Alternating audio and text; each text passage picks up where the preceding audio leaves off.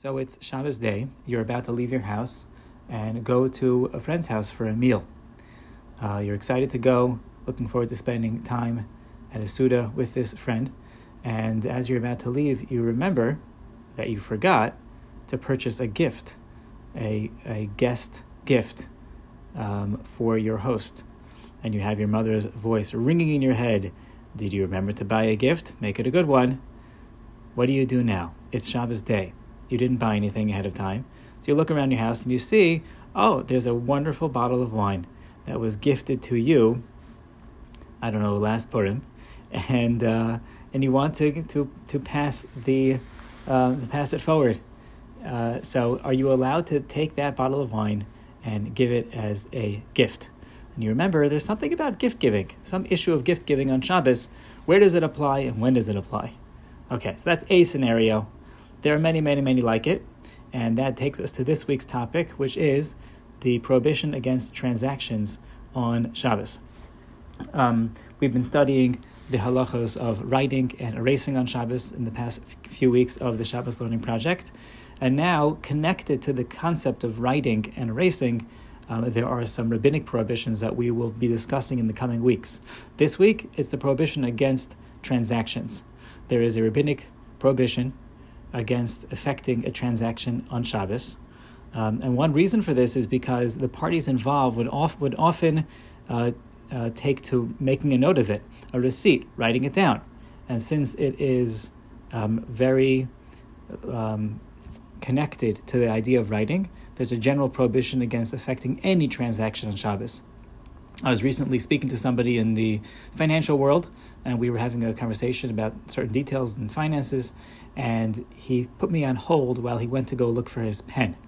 Now, he told me he's not actually taking any notes of value, but for him, it's just a habit. It's a learned automatic reflex that whenever he's discussing anything that has to do with money, he starts writing. So that's kind of what Chazal had in mind. That's one of the reasons for this prohibition is that it falls under the general category of the malacha, of the biblical prohibition of writing. But it takes on a life of its own and has its own rules and regulations that are apart from the malacha, from the biblical prohibited category of writing. So we have this prohibition against effecting transactions, and that would include buying and selling and gift giving and the like. So let's get into some examples here. But before our examples, I just want to share something with you. This is one subject in which we see some of the interconnected nature of Torah. Here we are dealing with a relatively minor and occasional circumstance on Shabbos that we really do have to get clear, but it's like very specific and very focused within Hilchos Shabbos. However, in the analysis of this topic, it takes us to many different instances in halachic life. So just to give you a very brief taste before getting to the bottom line halacha, let me give you some other examples of where this notion appears and where it seems that there is permissibility. So, as I mentioned before, we know that there is a prohibition against transactions on Shabbos and on Yontif.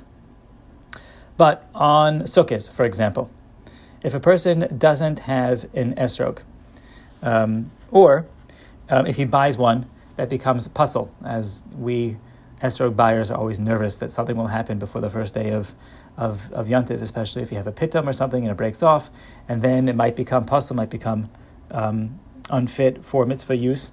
So the Gemara and the Halacha discusses what happens in that case. You don't have an esrog, so what can you do?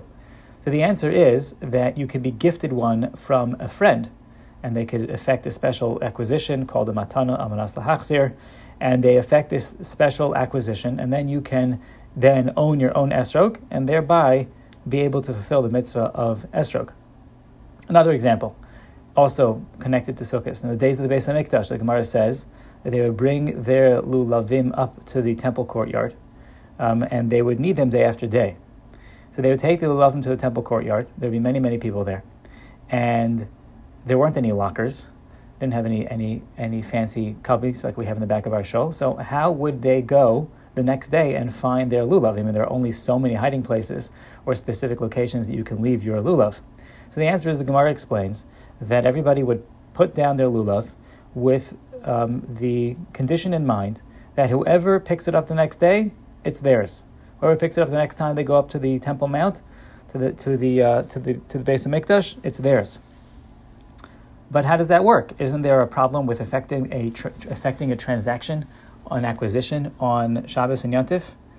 Another example, when Erev Pesach falls out on Shabbos, as it did 2 years ago. So we're all really busy trying to get rid of our chametz and save a little bit over for our meals and how to deal with it. It was a lot of fun, for those who call that fun. But one of the recommendations is that if you have leftover chametz and don't know what to do with it, you can transfer it to a non-Jew on Shabbos, right before Pesach. How does that work? What happened to the whole idea of the prohibition of transactions on Shabbos and Yontif? Many, many, many examples appear in halacha. Another one is when a person is lacking tzitzis on Shabbos.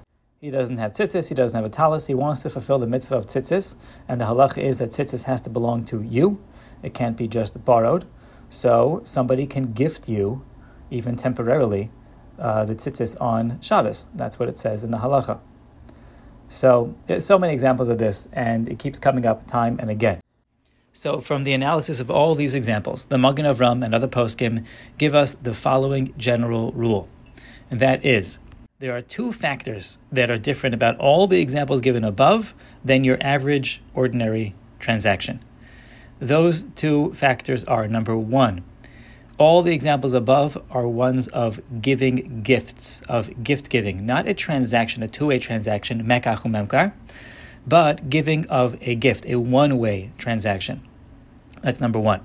Number two, all the examples given above are examples of mitzvah purposes, items, a transaction of a gift that is used for a mitzvah purpose. So this explains everything. It explains why you're allowed to be gifted an esrog on Yom Tif. It explains why you could gift a lulav to somebody else. It explains why you can gift chametz to a non-Jew in Erev Pesach, why you could be gifted tzitzis in order to fulfill the mitzvah of wearing tzitzis. So this explains all the cases, and it gives us our general rule when it comes to transactions on Shabbos. And that's as follows.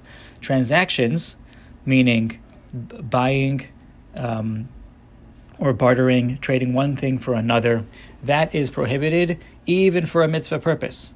However, a transaction in the form of a gift, which is just one directional, when it is for a mitzvah purpose, it is permissible. So as long as we check off those two boxes, A, it's just a gift and not a two-way transaction, and B, it's for a Shabbos or Yontif or mitzvah purpose, then it would be permitted.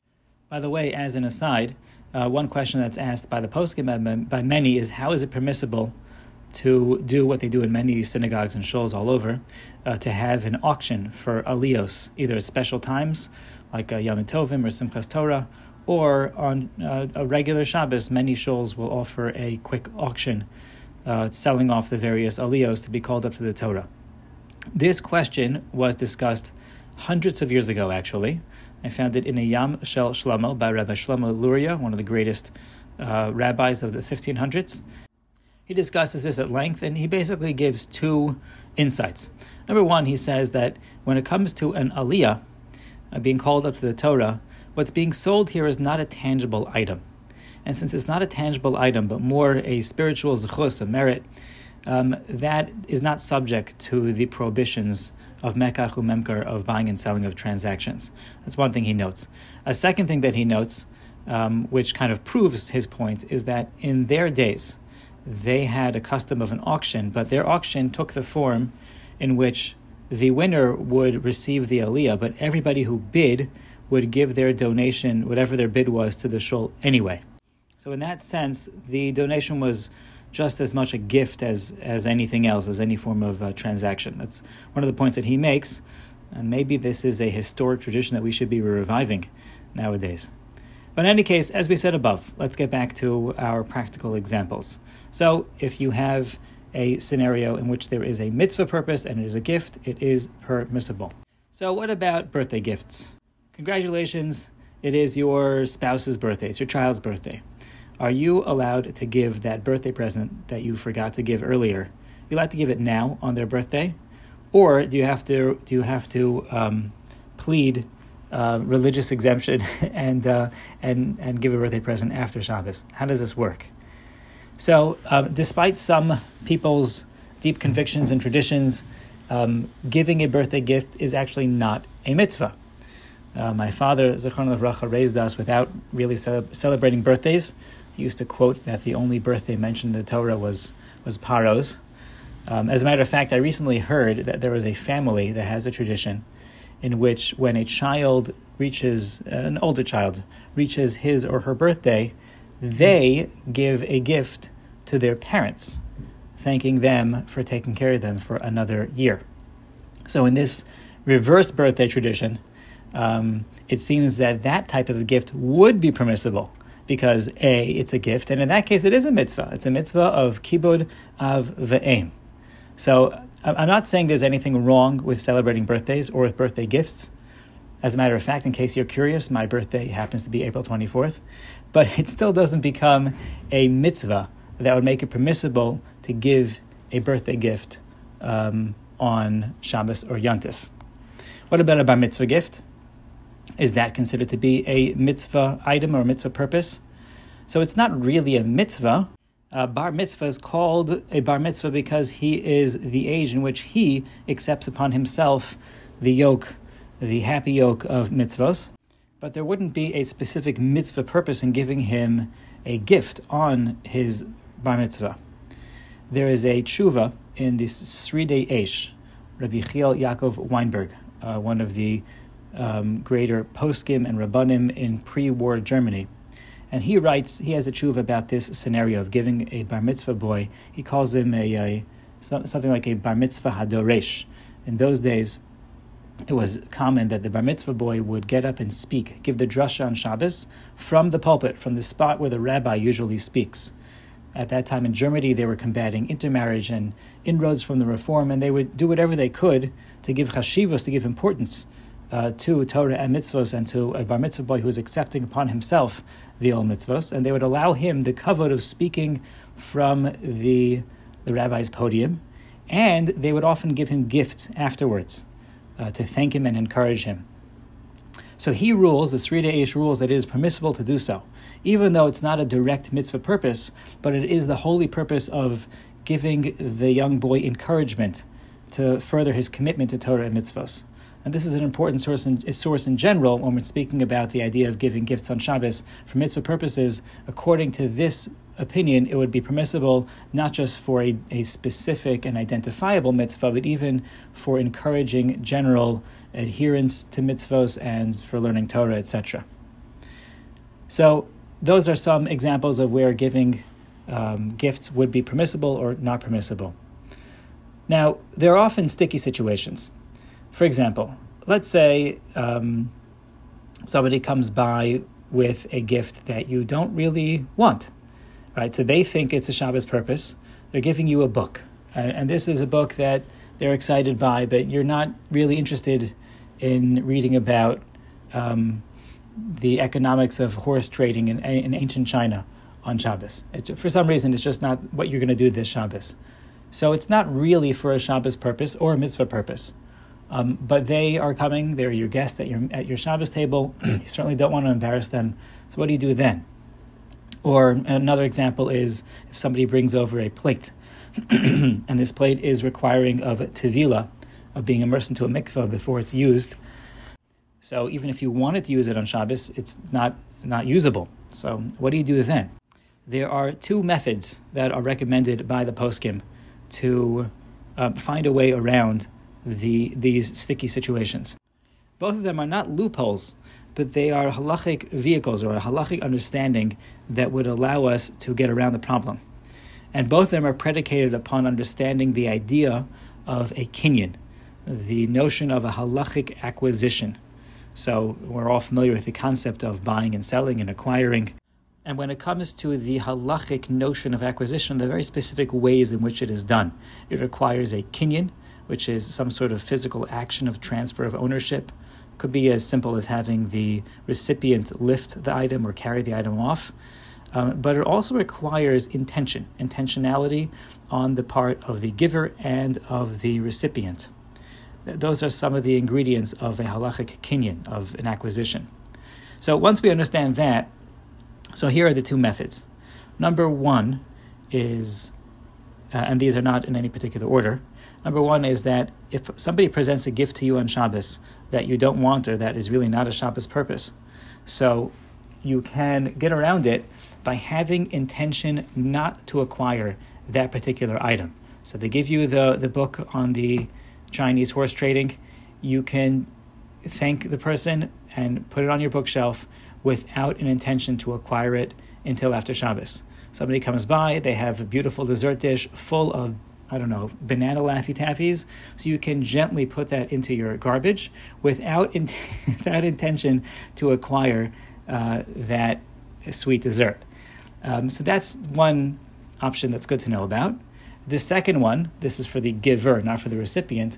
A person can effect this idea of a kinyan, a legal acquisition, without the recipient there and participating. He can do it through a third party. You don't need the recipient there. You don't even need his knowledge, because you're doing something which is good for him. Zachin la'adam shelo befanav. It's good for him, and you can do it another way. So the way that would work is you have somebody else, a third party, would acquire the item for your host. So before Shabbos, you would call over a friend of yours, a neighbor, and ask the neighbor, you see this bottle of wine? Pick up the bottle of wine and have in mind that you are acquiring it for my host, so-and-so. Now this bottle of wine halachically belongs to the host. And when you're giving it to him or her on Shabbos, you're giving them something which was already theirs. So there's actually no transaction transpiring on Shabbos. Now, I said a bottle of wine, but you should be raising your hands in your cars or wherever you are, asking the following question. I thought that giving a gift for a Shabbos purpose is permissible. The answer is you're right. That's true. A bottle of wine is probably not a great example. But if it's a bottle of wine that the recipient doesn't like or doesn't want, or one of these other gifts I mentioned above that is perhaps not usable on Shabbos, this would be a great way around it, is to effect this acquisition through a third party before Shabbos. So that's the rundown of the concept of transactions and gift giving on Shabbos. To review, we covered a lot of information in this short 17 minutes, but the basic principles are clear. We don't do business, we don't affect transactions on Shabbos. Hopefully this year at a later date we'll speak about speech, what we're allowed to speak about, not speak about, and other matters that have to do with transactions. But this week is just about the actual transaction. Those are not to be performed on Shabbos or Yontif, even for a mitzvah purpose. What is permissible is giving gifts, a one-way transaction for a Shabbos or Yontif or a mitzvah purpose. And we also talked about two ways around gift giving, which is if the recipient chooses intentionally not to acquire it, or if the giver gifts the item through a third party from before Shabbos, that would also get around this prohibition and allow the gift to be given. Now, I'm going to stuff in one more topic this week because we were off last week. We have limited time and so much to learn, and this one is relatively small. So let's talk about one more aspect that is related to writing and that is related to transactions or business a little bit, which is weighing and measurement. So at Shabbos or Yontif, you have to measure some ingredients, or you want to dispense some medicine, you need to measure out the proper dosage. You have a challenge with your spouse as to who can lose more weight, and you want to weigh yourself on Shabbos to prove that you've won, or whatever weird circumstance you can come up with. Are you allowed to weigh and measure on Shabbos? The answer is no. Weighing and measuring is another rabbinic prohibition. There are two reasons for it given. One of them is connected to writing. The other one is that it is called uvdin or uvda dechol. It is a weekday activity. The Chazal deem this to be something that either resembles a malacha or it just detracts from the aura or holiness of Shabbos. In Yiddish we would call it not Shabbosdik, but it actually is a real halachic category called uvda dechol. So we're not permitted to weigh and measure on Shabbos. That goes with using a special instrument for weighing and measuring, like a measuring cup or a ruler. It also goes with measuring through a non-special instrument, like the handle of a spoon or even your hand. So it would not be permissible to measure in that way. But here is another example, and this is how it ties in with the beginning of this class. in which doing so for a mitzvah purpose would be permissible. For example, measuring out the proper shear, the halachic volume necessary to make kiddush on, weighing a shear, a volume of or an amount of matzah that you need for the Seder night. Those are examples where it is permissible to measure on Shabbos and on Yom Tov. Hi, I'm sorry to interrupt myself, but I'm continuing this recording from the car. I had to stop and jump in my car. So I hope that you are still with me, and we're going to wrap up in the next minute with talking about measuring and weighing on Shabbos and Yom Tov. So we mentioned before that there is a heter, leniency to measure for mitzvah purposes. There is another important heter for using a measuring cup or a measuring spoon or a measuring device inexactly. So like if you need a tablespoon and you take out your tablespoon or your measuring cup that is a tablespoon and you do about a tablespoon, a little more, it's heaping, a little less, that's also fine because you're not really measuring, it's inexact. That is a overarching permissibility that is really good to know about.